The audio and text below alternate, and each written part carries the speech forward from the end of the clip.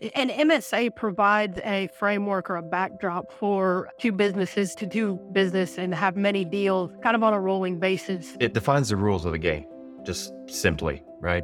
This is how we're going to play. This is what I expect of you and what you should expect of us. Welcome to the Land Department Podcast. The state of land and energy as we see it. Brent, we moved to over the ears. Looking good, man. I mean, maybe I'm legit. I'm more of an imposter than anything, but I got the buds for it now. I'm set. Looking the part, man. Looking the part. Well, this is where it all goes downhill. Well, we could say earmuffs. I'm sure there's plenty of situations where MSAs have needed some earmuffs in the room because it went wrong so bad. But we're talking about master service agreements, and we've got Pela with us. How are you? I'm well. Thank you for asking. How are you guys today? We're great. Doing Brent, you great. met Molly. You've probably known her a while, but I know you mentioned that you were at a presentation she did on MSAs and you wanted to have her on. How did you? Yeah, certainly met Molly. You know, we've got friends over at Oliva Gibbs, Zach and Brad, and we've all been good buddies, worked together in the oil and gas title side of things, and we're kind of business strategy buddies. We talk about all kinds of stuff, what we're doing with our companies. And so met Molly, probably 6 or 8 months ago at an event with Zach and Brad. And then they put this article out and I said, wow, that's a great topic. It's kind of like your greens, you have to go through it and have to take them and eat it, but you don't necessarily have to love it. But it's very important. It touches for landmen, especially on the brokerage side, and ultimately through the field landmen that work in the space and for and through brokers. It affects everything they do, and every in-house landman in large part is, whether they realize it or not or have to deal with it, the work that we're doing for them is subject to a master service agreement. So thought it was relevant and maybe something that not everybody gets to touch or deal with. So Molly's going to share all her wisdom from litigating when these things go wrong and advising her clients on what they need to include and what they don't, from her perspective. And then I'll share, from a kind of a service provider's perspective in the land space, the things that we look for and considerations that might apply to the work that we do as landmen. So it's going to be exhilarating. Well, Molly, we were talking a little bit before this, and I had asked if you had any stories of MSAs going right and going wrong. And you mentioned that you really only hear when it goes wrong. So if a good MSA is executed, you'll never really hear about it. But what is an MSA? Give us the definition, make it really clear for us, and then what a successful one should do. Sure. So an MSA provides a framework or a backdrop for two businesses to do business and have many deals kind of on a rolling basis. So it's setting a baseline, and then as jobs change, depending on what's needed, depending on if you're at different tracks, different well sites, or anything, it allows you to make the subtle changes that you need to for as the job changes, without having to renegotiate, starting soup to nuts on the whole deal. You've already got the backdrop with these, this set of terms. That's always going to be the framework, and then it's just kind of tweaking the 5 points of it specific to various jobs. And how often are these updated in general? I mean, obviously it varies partnership to partnership, but how often should they be updated? Well, fair enough. Sure. If your businesses change, a lot of times, companies will change operating, and there'd be different divisions and different arms. You certainly want to make sure that you have an MSA with the right entity, and the other entity that you're dealing with, if that changes. I mean, practically, every 3 to 5 years, because you'll want to change different things. Interest rates may change, or, you may decide that, hey, we initially agreed to 45 days for payment, and that doesn't really work for our business, and we need to change it to 30. And so, and that may be across the board. You certainly can do it with any individual entity, but you may need to make some business decisions that need to change with that. The laws are always changing. Cases are always coming out to interpret these things and everything. And you don't want to have, old inapplicable language, that you're trying to come up with, or, things that if the court says, by the way, this doesn't mean what you think it means, well, that's a real good time to start looking at it and making those changes. And then, of course, one of the things that we recommend in your MSA is that you put a term in there. Look, you can put the term for 10 years if you want to. But and certainly you would want to take a look at them before it expires or shortly thereafter. Yeah, I mean, what we tend to see in the land space, as land brokers is um, about half of them are 3 to 5 year terms. The other half are so long as services are being provided. And that's the ones that'll get you. That's how they come to us. You don't want a perpetual agreement, right? Because oftentimes as a service provider, you're bound by certain obligations, confidentiality, audit, access. All those things are parts of those things that when you sign off, you're agreeing to abide by them. So if you work for a client for a year and don't work for them for 10 years, but you still have a service agreement that has all those binding, restrictions or conditions, those things you don't want that lingering over you. Some of our clients modify them yearly. Others, it's a 3 to 5 year cycle, and some of them they're perpetual. So that's where all that termination language, all the kind of the things that linger, you want to really make sure you have a term on those lingering things if you can help it. Well, let's dive into a little bit more of the advantages of an MSA. We're going to talk about some disadvantages as well, but for advantages, why does it make sense to do an MSA with a partner that you envision doing projects with long-term? Efficiency is probably the easiest one. Again, it prevents you from having to soup to nuts, start over at square one.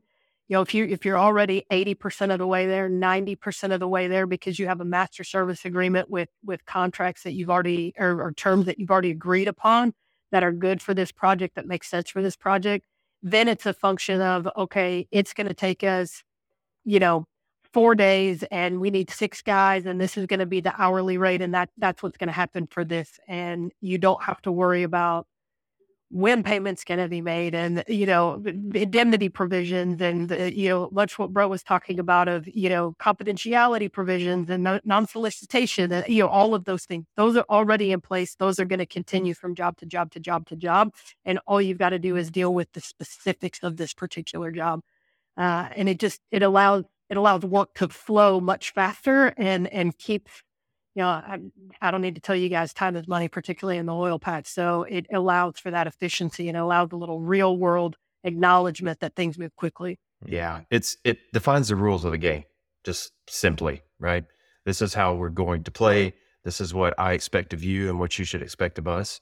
It allows a mechanism and a structure that allows you to adjust your rates, to set scope, maybe you're working in multiple basins for a company, and you have a rate schedule or maybe an expense reimbursement schedule for landmen that varies from basin to basin, location to location.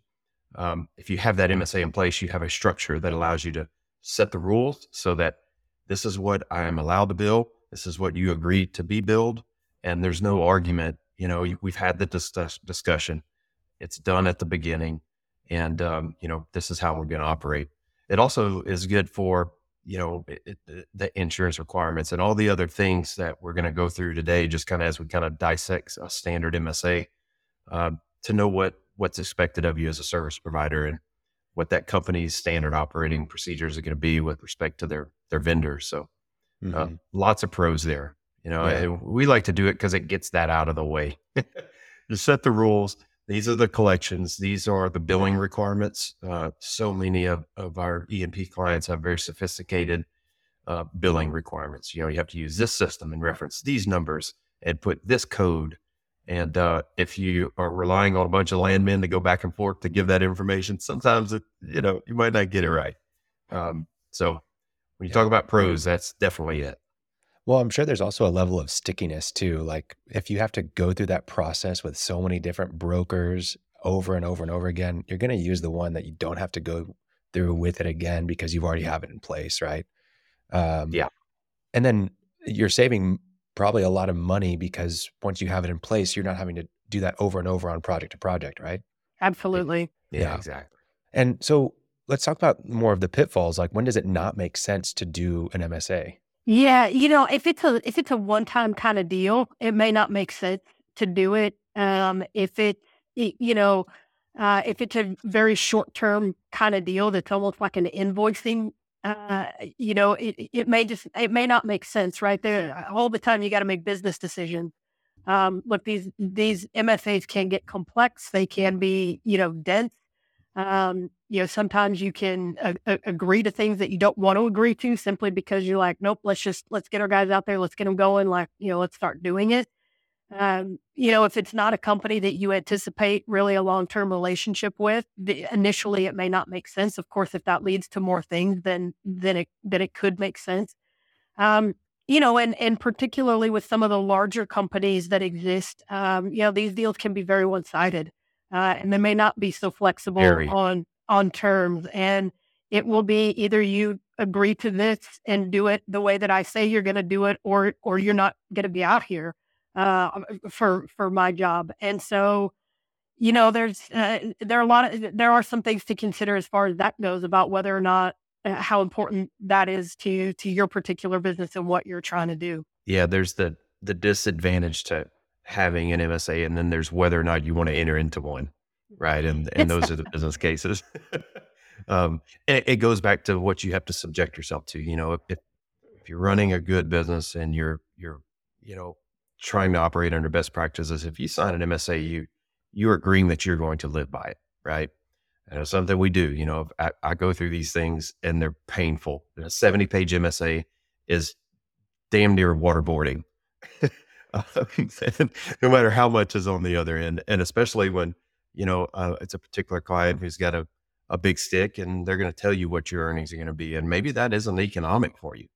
And there are times when we review these things and say, look, I'm going to have to spend an extra 20 grand a year for your insurance requirements, and you're offering me a 2-week job with one landman. That just doesn't make sense, financial sense for us to be able to adhere to this agreement for what's potentially out there.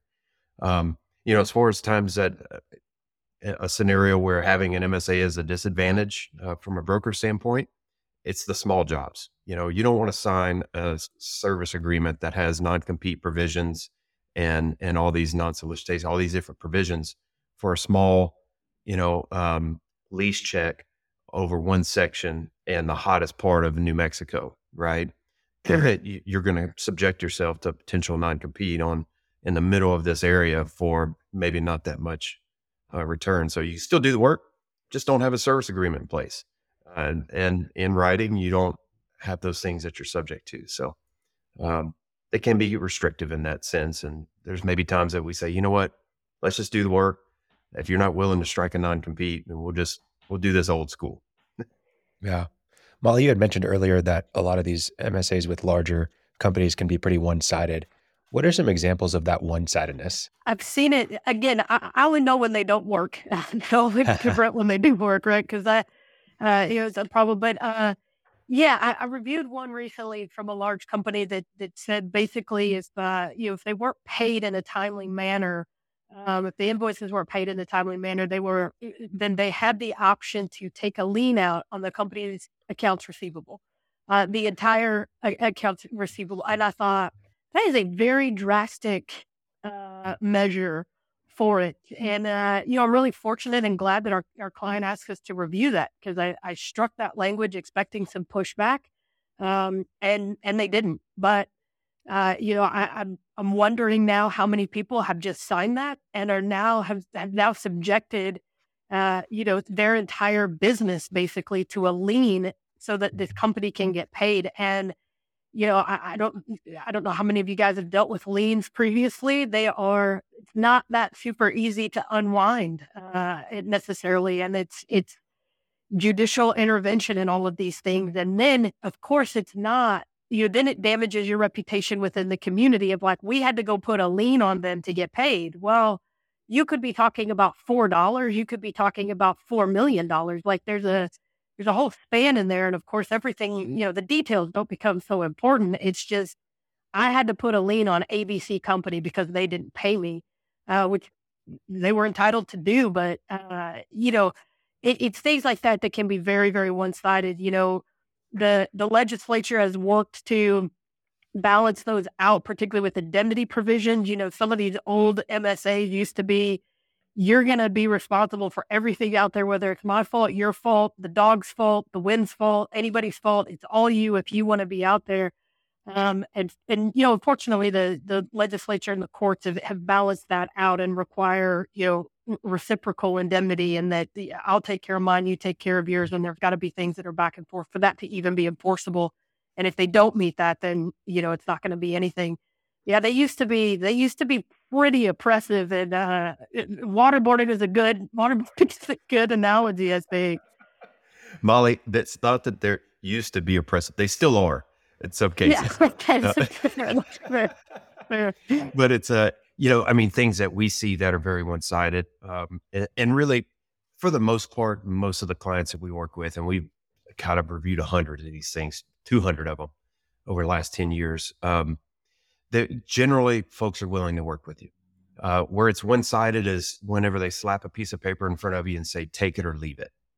And there's no practical discussion or conversation even willing to be had, where, hey, this service agreement that you put in front of me is clearly drafted for a frac crew and not a land service firm, right? So you're telling me I have to comply with OSHA requirements, HS&E requirements.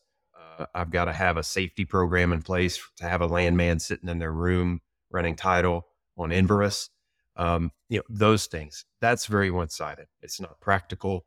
They won't allow us to strike it because, their posture is, we don't accept changes, or it's going through a procurement group that's not knowledgeable. Maybe they're an international procurement group that handles the procurement for, Apache, or something like that. And they're looking at a global sense, versus, a land company doing land work in the lower 48. So, things like that. One-sided is payment terms, when they, say you have to bill us once a month and it's on a net 60 or net 90, I've even seen. Well, that's significant if you're a smaller group that's having to float that payroll for a long time before you're ever going to get paid. And rarely do companies actually pay when they say they're going to pay. So you just tack on another 15 or 20 days to the back end of that. That, and the third one has a big effect on landmen is just the insurance requirements. Some of them have just crazy amounts of insurance that are above and beyond really the exposure that they would have for a land services firm doing land work. So, if you can't get any movement on there's times you're going to have to pull out the pocketbook if you want the business, to make sure you can adhere. Yeah. Well, all in all, it hurts at times, Yeah. But it is what it is. And that's the business decision. It's a business case as a service provider. Is there enough on the back end? Is the carrot big enough? And then you make those decisions as to whether you're, can comply and are willing to take the risk if you're not in compliance, I guess. Yeah. And I mean, we've talked about this in the past, but if someone's so one-sided in their MSA and they're not willing to change it, is that really someone you want to partner with and align with, right? Yeah. The unfortunate thing is sometimes the land person you're working with is a great, reasonable, practical person. They don't have, and maybe the whole land department, but they just maybe don't have any weight within the company, to actually champion, your request and champion the change. So it's sometimes just out of their hands, but you got to make a hard decision at times. Yeah. Well, we've referenced an article already that's on the website. We'll put it in the show notes, but in there's a really great checklist that I kind of want to walk through, Molly, and just get your kind of feedback on what to look for, what to be aware of as you go through drafting or reviewing an MSA. So maybe you have it pulled up. If not, I can kind of run through each one. But, as we get into, let's maybe start with the term. What is something important when you're looking at a term for an MSA? We've kind of covered that a little bit already, but anything that we've missed?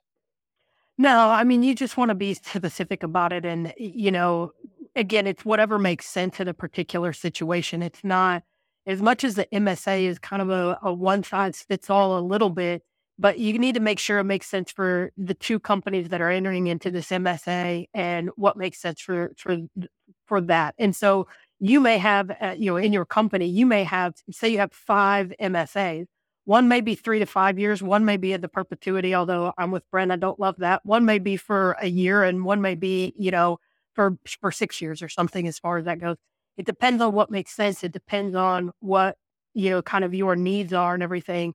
But it should have a term that is in there that is defined, and not so long as services are being provided is a little bit is our recommendation, simply because it gets very vague. It's very, if they buy a part from you, does that count?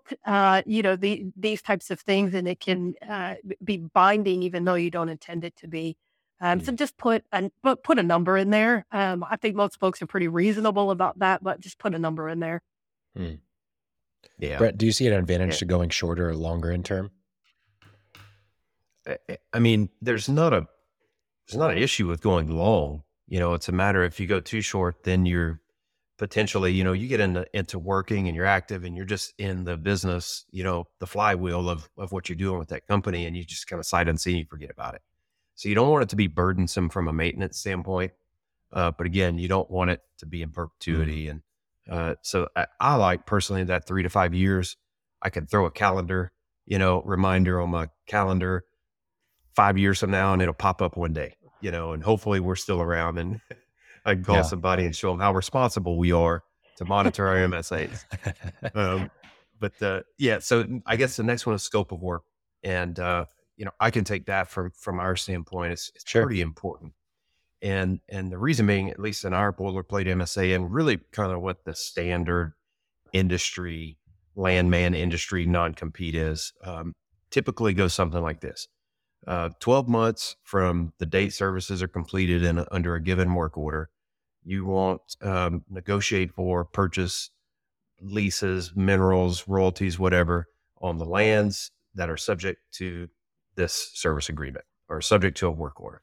Basically, what they're trying to achieve, and rightfully so, is you're not going to receive confidential information about a prospect area, work it on their behalf, receive payment on their behalf, and then come back and either A, work it for another company, a competing company at a later time, or go in there and buy minerals under their project.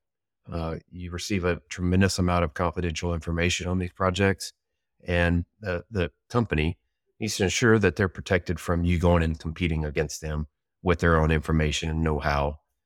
So that's the boilerplate of what you see. And there's some nuance there. We always try to expand on that to account for scope of work, and really define what the creation of a non-compete area is. And that scope of work is a big part of that. If you have those limitations, for instance, we don't want to create a non-compete for doing a lease check or doing a filing for you or a mail out over, an entire, water flood unit, for instance. That takes us 3 weeks. It's cursory in nature. We get a list, we mail some stuff out for you. We don't want to be subject to a non-compete over a large area. Due diligence is another example. These projects cover counties at times. We don't want to subject ourselves to that. So the scope of work is important because it should tie to if you have a well-drafted non-compete, scope should be an important part of that. There should be definitions of what's going to create that non-compete and what's not. So it's a big one for us. I jumped in on that one because it's important. No, and you're absolutely right. And, look, at the end of the day, right, this is a contract. And, if and when things go wrong, courts are going to look at it and going to, the vague and ambiguous terms are going to be ruled against he who writes it. And so specificity and clearly defining the parameters in which the parties are able to work and operate in different things, it's very important. And that way everybody knows. I mean, Brett, you said it perfectly at the beginning. It's the rules of the game. I'll play any game you want me to play. I just need to know what the rules are. And everybody needs to play by the same rules, because then we know how to move forward and what's going to happen. And so it's just setting those parameters and being very clear about it and being very intentional about it. And, I'm a firm believer that your contract, you should mean what you say what you mean. And if you mean it to apply to this project for this work for, much what Brett's talking about, but not for, I need you to mail out some notices. Let's put that in there. Let's make sure that we're clear about what it is that we're talking about so that everybody knows where we're going and everybody knows what the rules are. Yeah, that's Certainly. great. we could dive into that a little bit more. Yeah. Typically, you see that in the confidentiality portion is where you see non-compete. Can expand on that when we get to it a little more. Yeah. Well, and speaking of kind of the rules of the game, and knowing what you're trying to achieve, performance metrics is also another area in the MSA that we want to review. What are some things that we're looking to really be clear about in the performance metrics section? I mean, basically what's okay and what's not okay of what it is that I'm expecting your work to provide to me. Now, look, I mean, particularly for landmen, if you're hunting down and trying to get, track title down and everything else, well, obviously you're only as good as the information that you get, right? And so it's that, but there should be some, parameters around that of what the expectation is. Did you Google John Smith, Shelby County, Texas, and say, well, there's nobody there and move on? Or, well, there's 50 and I can't decide which one's which, so I'm out. There's some integrity that's involved in that, and it's what it is. But do you have to go knock on every door of every John Smith in the state of Texas? That's probably, but just setting your expectations and setting what it is that is acceptable work product outside of, industry norms and everything else. But if there's something specific that you're looking for, then put it in there. Yeah, and we see it kind of in this. If you're looking at an MSA, I could see them in my sleep. They all kind of follow a rhythm, and that metrics that we see on the land-based MSAs is, things like we'll ensure that you have qualified independent contractors or qualified landmen with certain maybe levels of certification, or you'll follow best practices, or you will adhere to the code of ethics of the AAPL. Those kind of, we see those things oftentimes in that part of an MSA.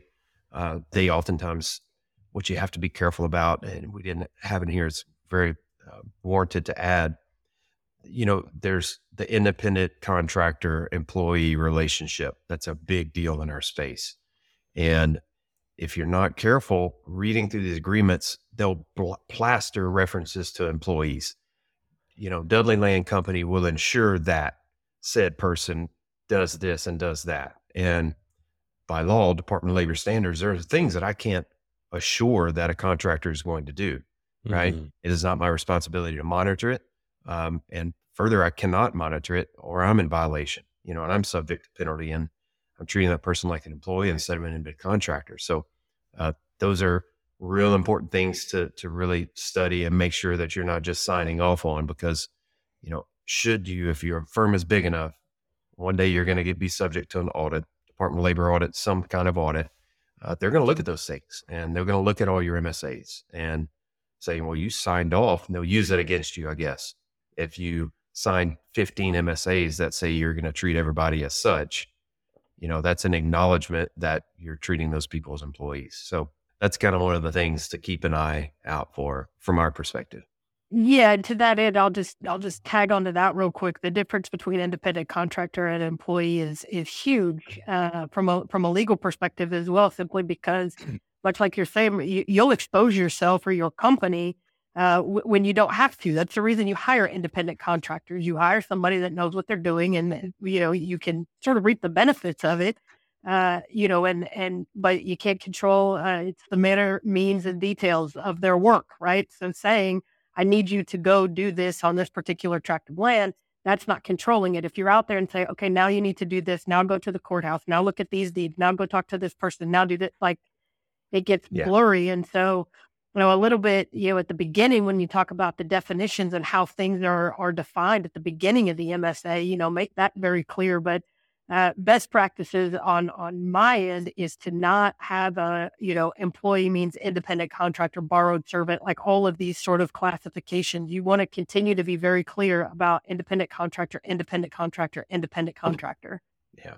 And most of the MSAs have caught up with that, right? Companies have realized, hey, these are independent contractors.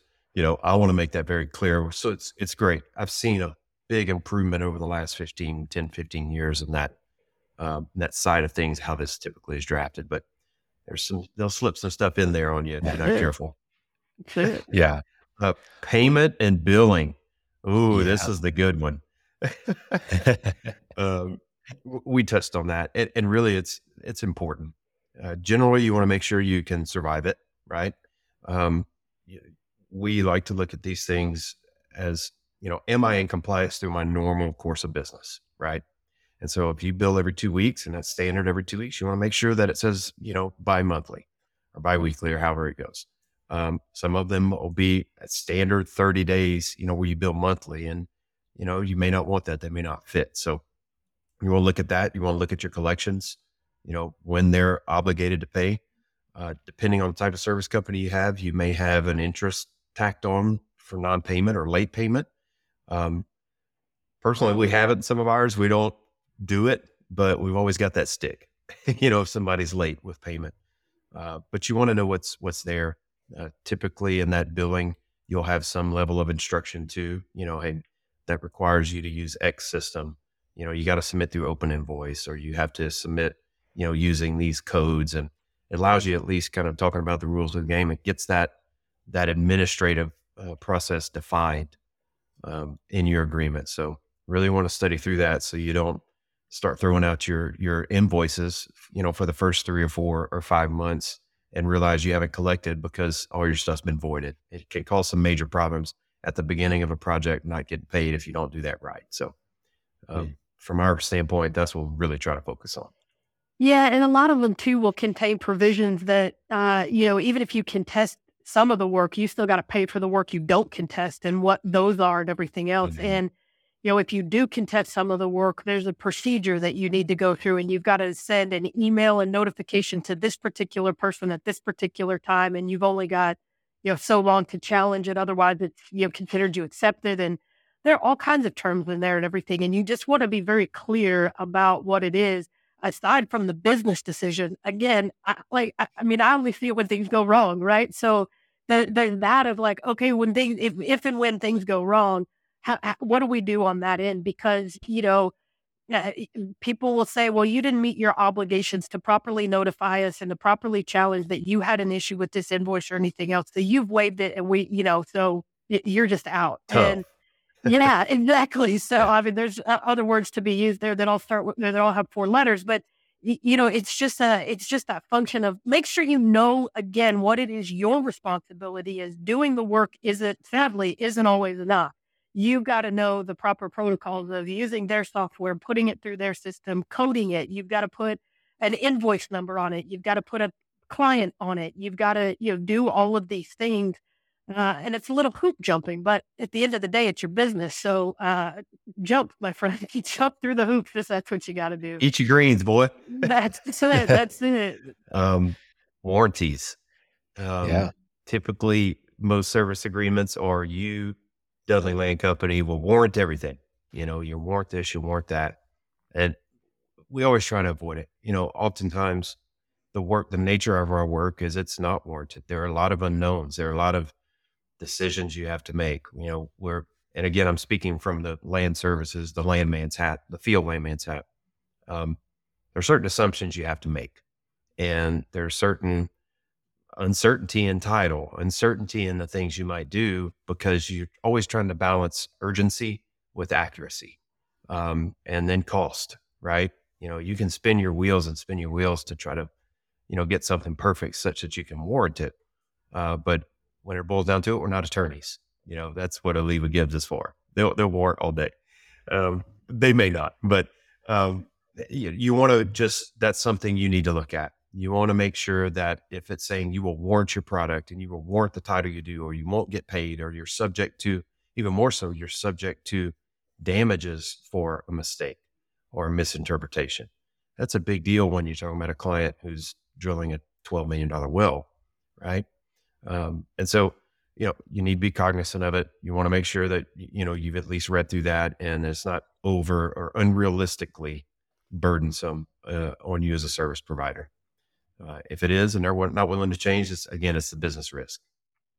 Yeah. And to your point is, some of these folks that have the same MSA for landmen, for folks that are providing equipment out of the well site or whatever. And so, look, I can understand that in equipment, if you're providing actual equipment, why there may be some warranties that are there, right? Like, so they're going to be operable, and they're going to, be up with codes and everything. But has has it been the situation where, a service provider, like how you provide services, I provide services, I can't guarantee you any result. I would love to. I would love to look in my magic ball and tell you I can guarantee that this is going to be the result of this case. And it doesn't happen that way, the same way all of the things you're talking about. But has it been a company like yours that's been in that situation where they signed the equipment deal and it says I warrant the services and products that I'm going to provide, and that definition is broad enough to include it, and it's gone and they weren't right, and it's like, well, you warranted it, so now it's on you.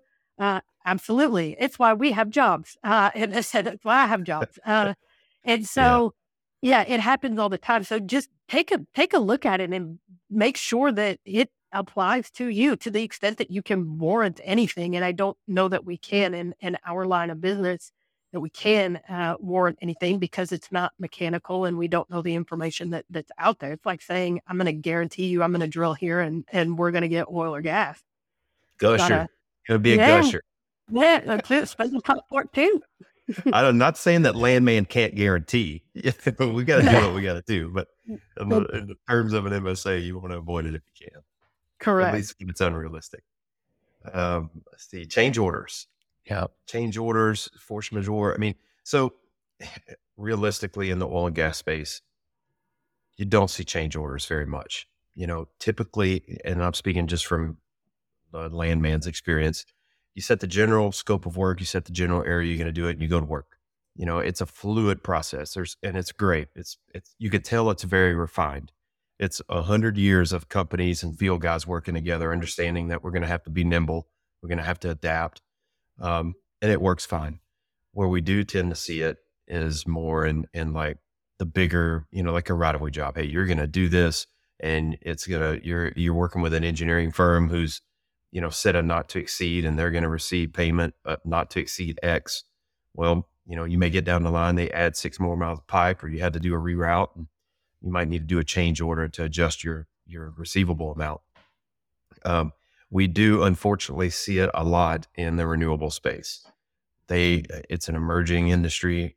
They're very engineer. They're very used to dealing with, construction companies and this, that, and the other on these sites, and they don't provide the flexibility. So as ridiculous as it sounds, it's very common that we give a $2,000 estimate to run title on a tractor to a land, and it costs us $2,500 to do it, and we have to go through a whole change order process.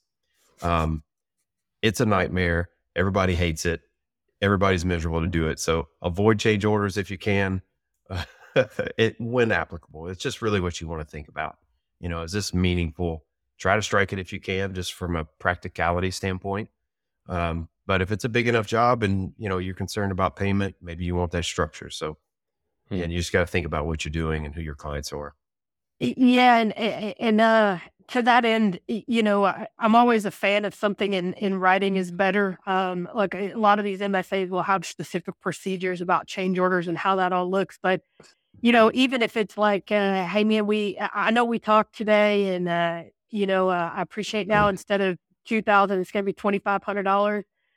Send an email to that effect, just of hey, I appreciate it. Like we said, and you guys agreed, so we're going to move forward. Because when it blows up, if it blows up, then it's not, well, no, I talked to Steve and Steve said it was okay. Well, Steve's long gone, right? Steve is no longer there. And Steve has amnesia all of a sudden. And if Steve is there, Steve's not going to remember that he okayed outside of his chain of command for you to continue on and everything else. Like it's, again, while everything is going fast and furious and everybody wants to get the work done and, get drilling and get pumping and everything else, man, everybody's holding hands and it's kumbaya. And it's like, yeah, I got you. And, everything. And then as it slows down, as it always does, everybody starts looking and like, why did we pay $2,500 when we only agreed to $2,000? And that's where, we get involved. And if there's an email, look, it doesn't follow the exact protocol of the change order. Okay, no, but it makes it much harder for me to be like, I don't know what they're talking about. Like, it makes it more difficult to say that with an honest face. And so, even though it doesn't happen often, quick emails, I have an entirely different talk and I can spend 3 hours on it as to why we should avoid text messages. But if that's the way you got to go to, just something just quick to note it. Hmm.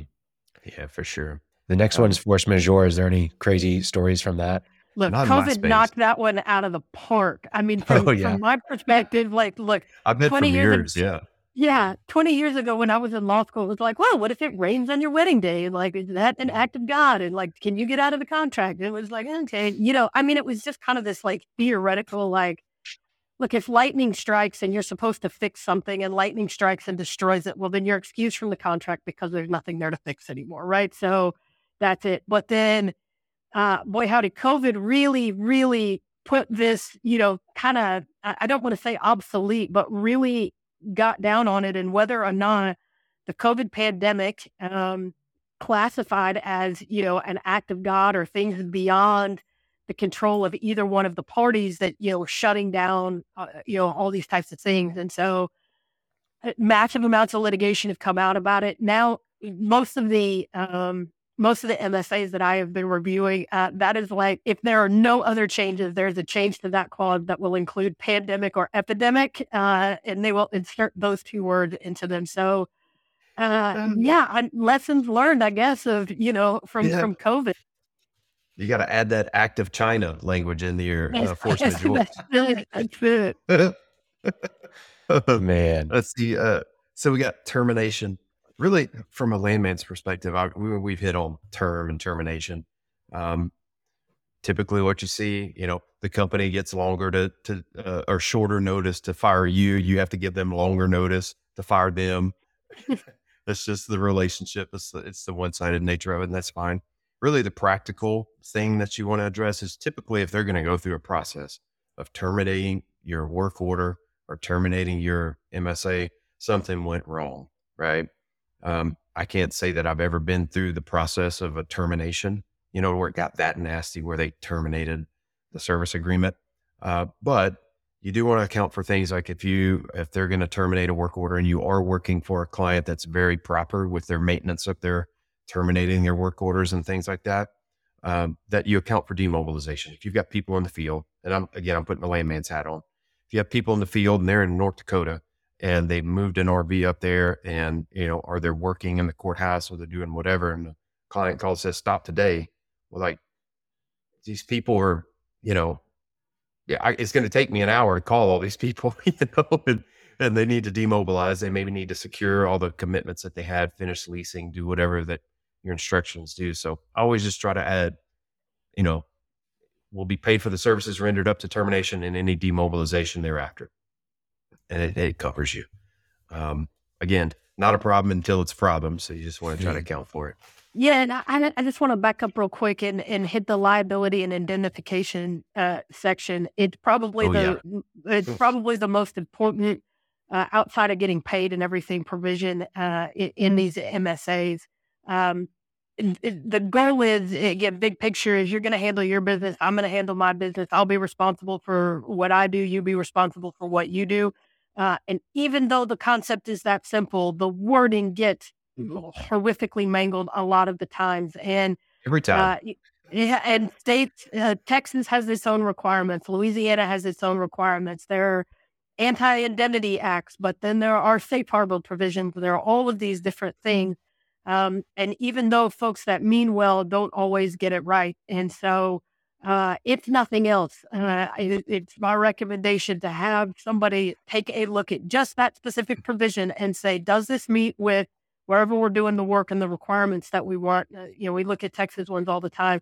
And does this say what I think it says? It's going to have company group defined. It's going to have contractor group defined. And it's going to be you and the independent contractors and your subcontractors and their subcontractors of all tiers and affiliates. And anyway, you want to make sure you know what you're signing up for. And then a lot of times with that, as Brett was talking about, is, there's insurance requirements. Do you have the right insurance? And you have different things.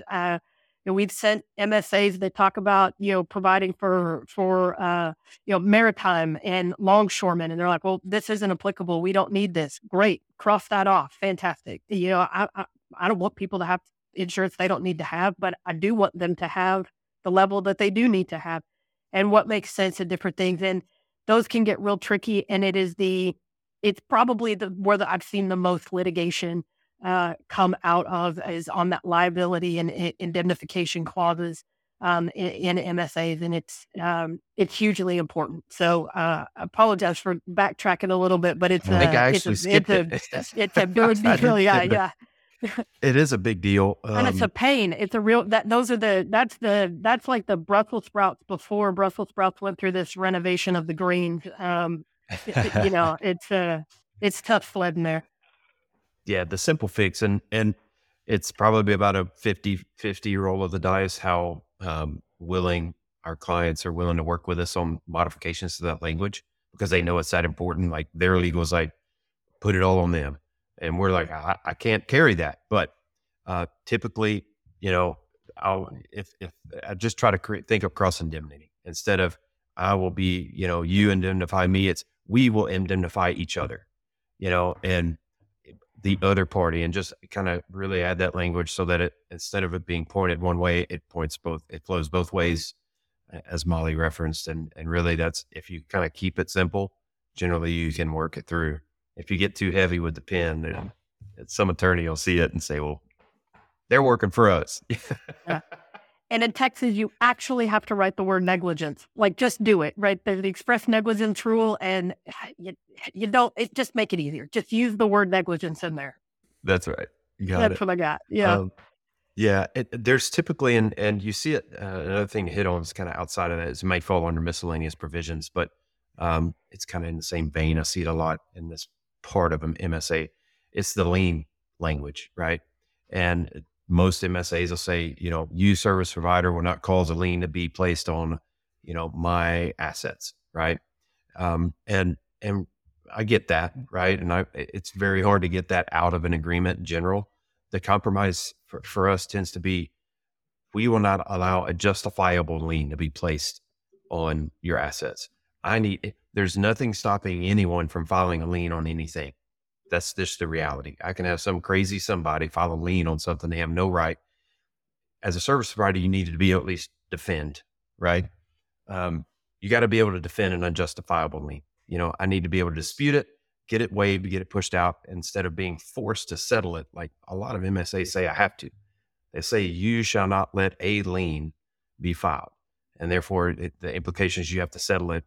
Who wants to do that? It may not be justified. And we've had that happen through our career, through our times, a number of times. Some crazy somebody files some crazy lien, and we got to go, get it cleaned up. So as a service provider, if you can just put language that says, you have to be able to, no unjustified lien shall be filed. Typically, if they're reasonable, they'll understand that and let it go. Little note there from history, past experience. Yeah. Insurance is the big one. Oh, we went into confidentiality. That's a pretty important. We've touched on it. We don't have to dive into it too much, I don't think. Most MSAs are going to have it 12 months after you finish working. You can't disclose anything, yada, yada. That's pretty straightforward. Molly probably has a tremendous amount of case law and litigation behind the nuance of it. But from a practical standpoint as landmen, you want to adhere to your code of ethics. You want to keep information confidential. And I never mark through anything in a confidentiality provision, in general. Go into a good faith. Our business practices keep that confidential. And if you're doing things as you should be, you're not risking information getting out there. But what is always at the bottom of that in our space is the non-compete language.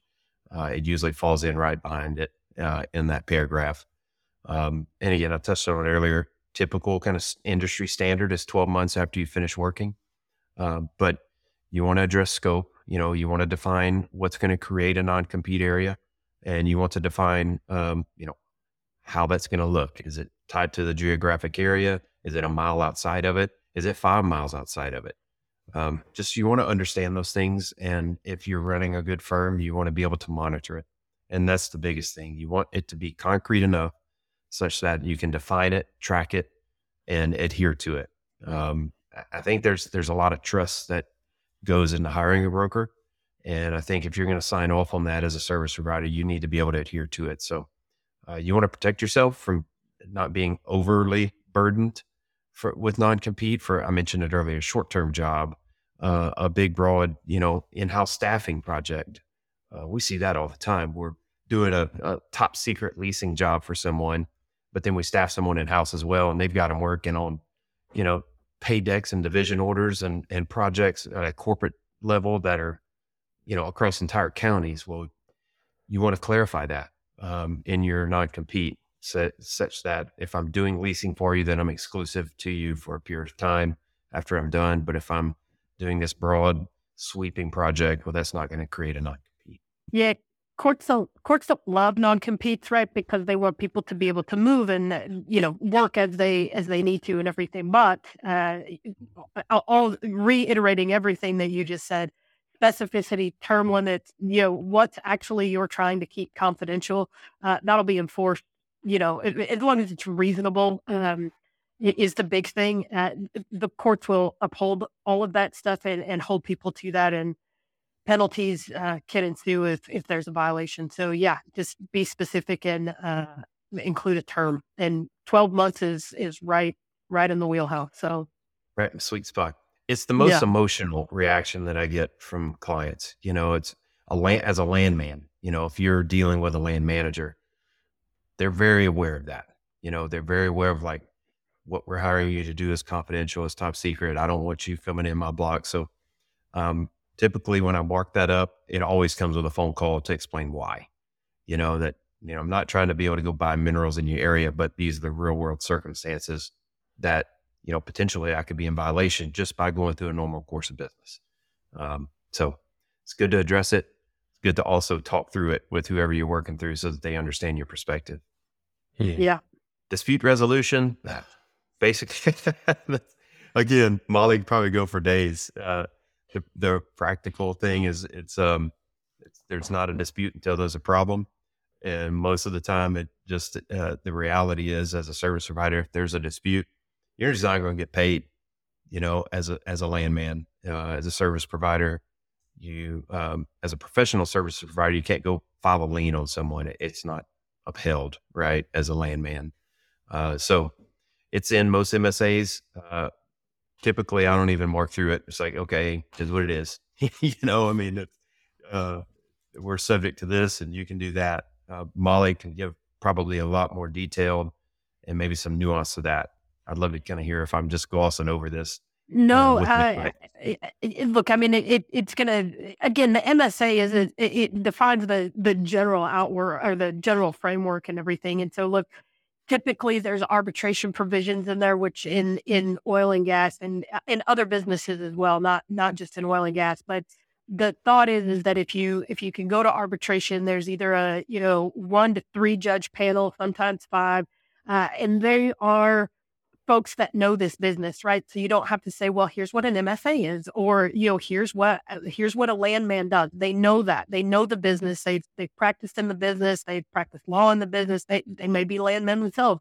So they know that. And so there's a level of sophistication that's presumed there, that you know, allows the parties to say this is what the dispute is, and not start with, you know, the very, very beginning and the very basics of explaining it to the way that you may have to with a jury. You know, again, pros and cons on each side, right? So pros, sophisticated folks know the business, know how it works, know what actually happens as opposed to what we put on paper happens, those types of things.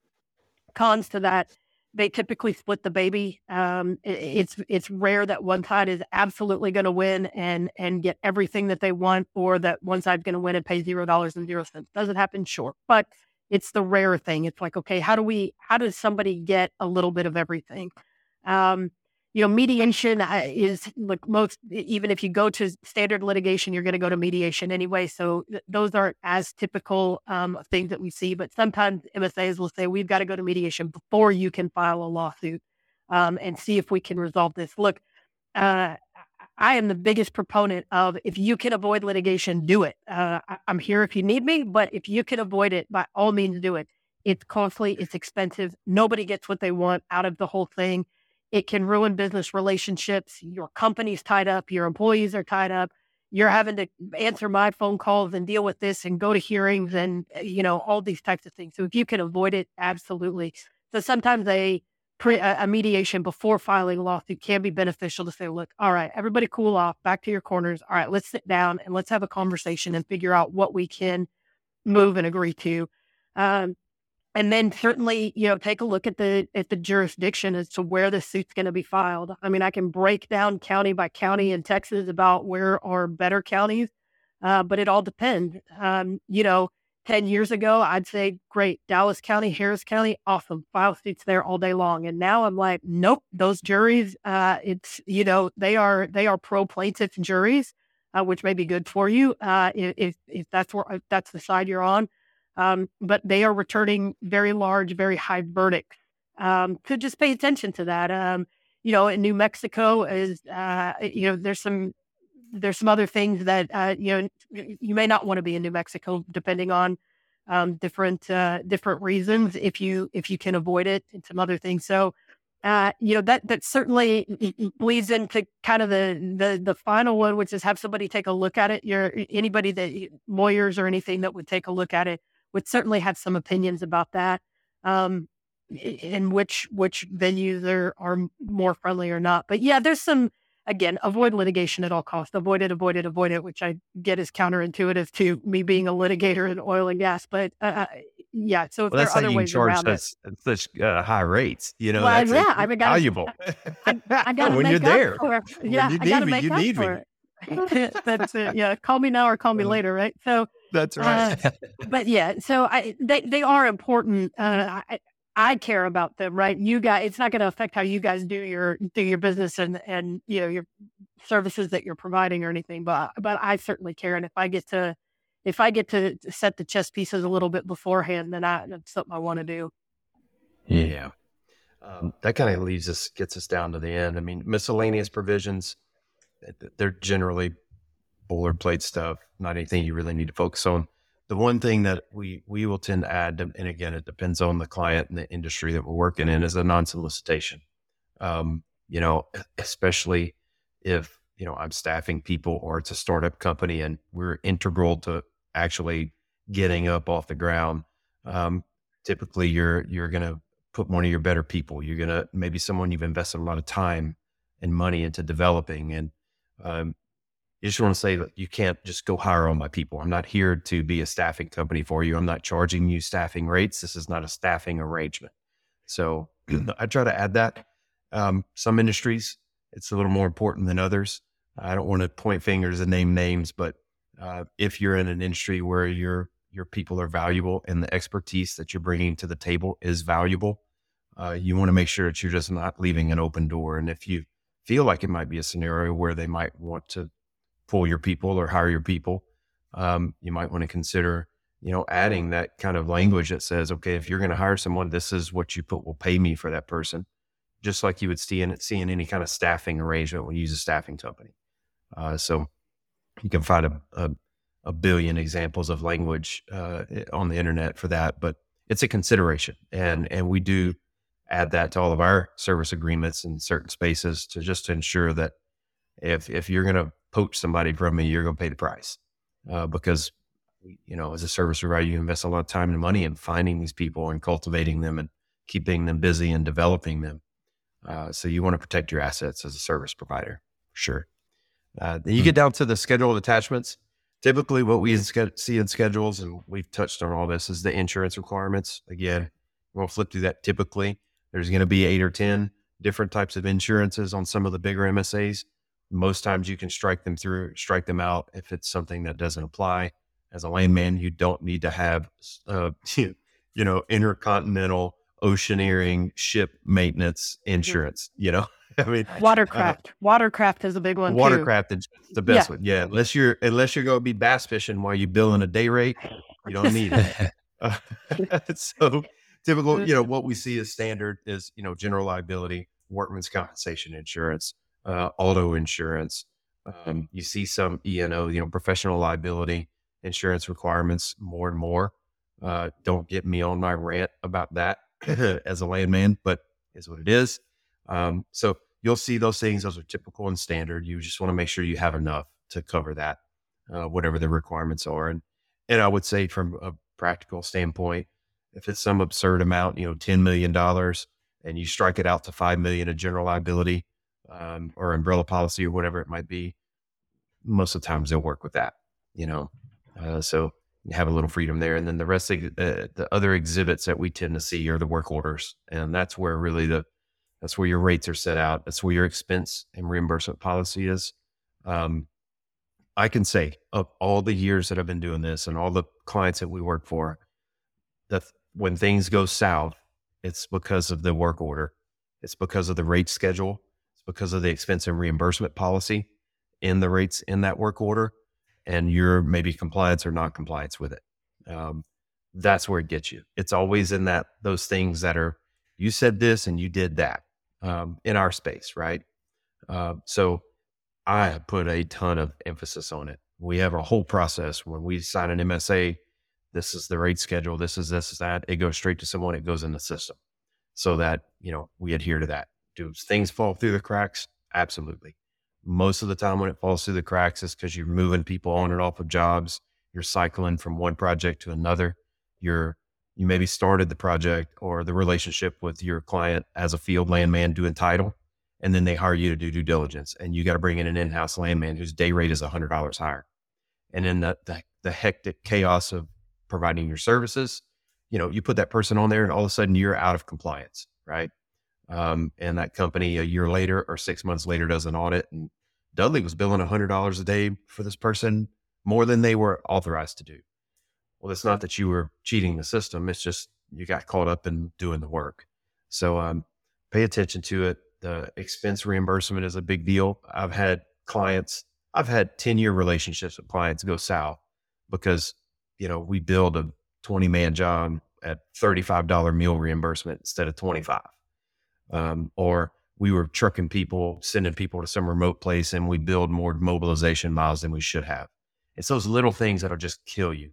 And I'm super passionate about it because I had it happen last week on a job, a pipeline project where, pipeline job for typical upstream, exploration and development client that we had, and they needed us to do a pipeline. So we put pipeline hats on, we put pipeline project managers on it, and right-of-way agents on it, and they roll it under their normal course of business for billing, using a per diem as opposed to $30 a day for meals. And you can only bill X amount of miles to get to the job site, and you can't bill for weekends, and all these things in our work order that were specific to a certain type of work that we blew through and just dropped the ball and didn't adhere to that because we put a different hat on.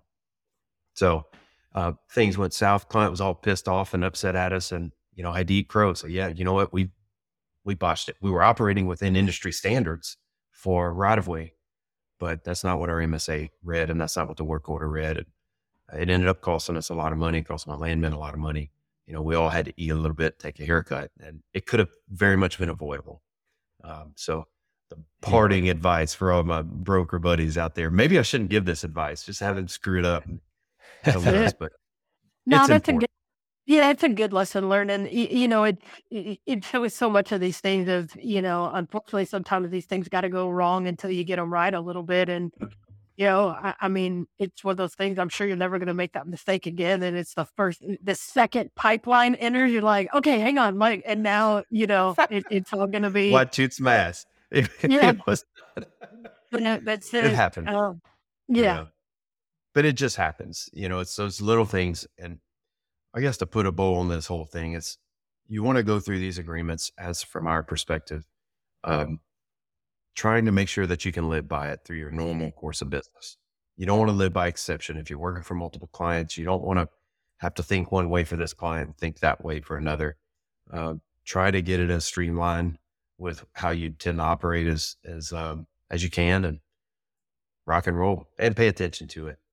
That's important. Well, and from my perspective, right, I'm the fun police, right? So you guys just want to get work and go out there and get it, get guys on the job, get it going, get paid. And, what can you do from a business perspective?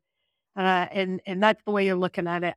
Send it to me. I'll take a look at it and let you know, all right, when all this goes south, if this goes south, here's what's going to happen. And here's some other things. Can you live with it? Can you not live with it?